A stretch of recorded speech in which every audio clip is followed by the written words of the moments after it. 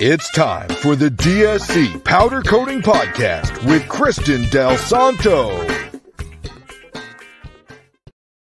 Well, welcome back, listeners and viewers. Charlie McDermott, co-host, producer of the show, here once again with Kristen. Kristen, how you doing? I'm great, Charlie. How are you doing? Doing terrific. And we're nearing July 4th. You have any plans? You gonna do anything exciting?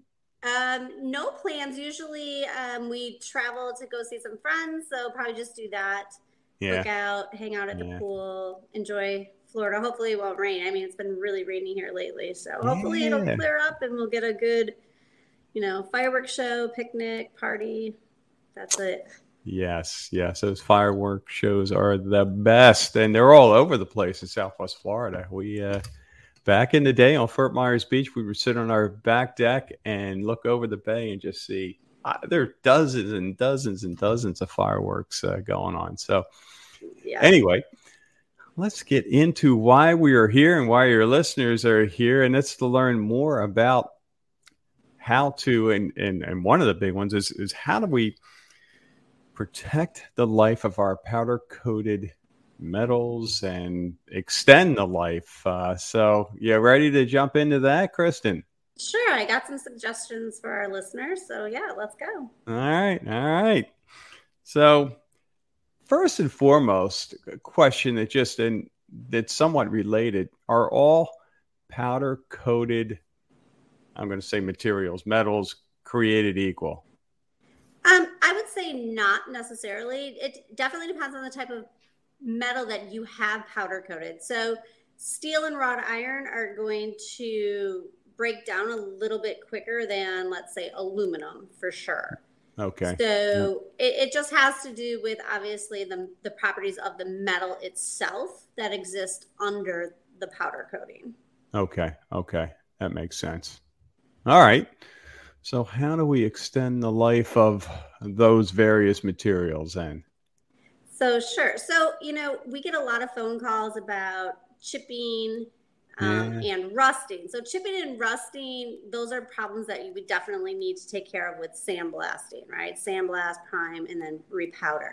But just when you walk outside and you look at your powder-coated materials, some suggestions. The first thing I would try before you, invest a lot of money is just use simple products. So, for example, I always recommend using a Dawn dish soap, just hose water. But when you use your hose water or a bucket of water, use it on shower, okay? Don't use anything that has a high velocity or high force. Do not use a power washer, okay? Because what that does is it just forces the water into any cracks that you may not even be visible to you. And once you have water behind the powder, especially in the Florida heat, with the heat, water will expand, and possibly cause more chipping and then more rusting, and the problem just compounds. So I always say wash first with just a simple Dawn dish soap, easy sponge, shower water. Don't use anything with force. Makes sense. That's good to know, because you can go crazy with those power washers and just, let's clean everything. And then, people get a little excited when they get a little power in there. Oh, man. So then there we go. I lost you for a second there. For those items that are beginning to show, I mean, what about chipping? Like, what do we do if we see chipping? I would say don't pick at it, obviously. Yeah. I think the more we fuss at it, the more issues that we create for ourselves. And you'll always definitely see probably chipping starting kind of at the legs of the piece, because we tend to drag it across the patio or, drag it from one location to another. So that's where you're going to get that friction that's going to start to break down the paint. And then we start to open up our problems, even more. Okay. And then, of course, there's rust. we start to see that, what happens next? So obviously rusting is that oxidation process. It's a natural process that occurs between our environment and metal. And rust you cannot reverse. I cannot stress that enough. Rust is just a natural process. So in order to get rid of the rust, we need to sandblast that away. We need to get the rust off of the product and then go from there, right? Mm-hmm. But once you start to sandblast and get that rust off, you're looking at, the whole piece. We can't just spot. Yeah, that's what I was wondering. Rust remove, it definitely has to be the whole piece at that point. Okay. So are you sandblasting the whole piece or just that spot and then powder coating the whole piece, or are you doing both? We definitely sandblast the whole piece. Yeah. That way that, the whole piece is clean. It's back down to the raw metal. Then we can start, wash, let it dry, prime, let it dry, and then bake the powder on. Which makes sense. I was just going to add to that in that it probably makes sense because there's probably things happening below the surface, below the powder coating that from a rust standpoint are developing. So if you don't, I guess, sandblast everything, you risk leaving some behind. And once you leave some behind, it just kind of goes and goes and goes. But once we have it sandblasted, primed, and back powdered, or you have physically cleaned it yourself with some easy soap and easy water, there's other things you can do to protect your patio furniture or your metal projects as well. So, for example, if you're not going to use the piece for an extended period of time, and I always think of like our snowbirds, we have a lot of people that travel back and forth from the area. If possible, store it out of the sun, out of the water, out of the salt, if possible. And if you can't store it somewhere, try furniture covers.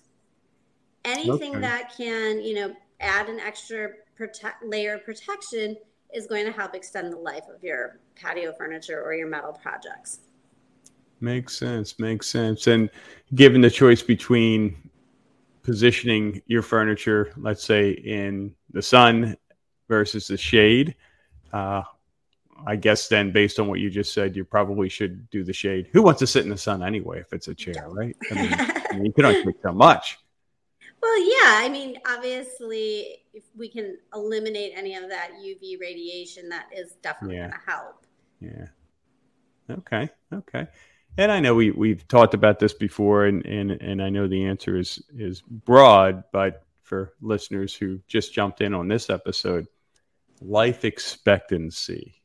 Let's just assume that I'm a year-round resident and my yard has no trees, and kind of the worst-case scenario, the objects are on my dock, and then the other extreme, they're in the shade or they're protected, or I bring them in storage. What's the lifespan or life expectancy in those two scenarios? So obviously, the more you can protect it from the elements, the longer the life of the powder is going to be.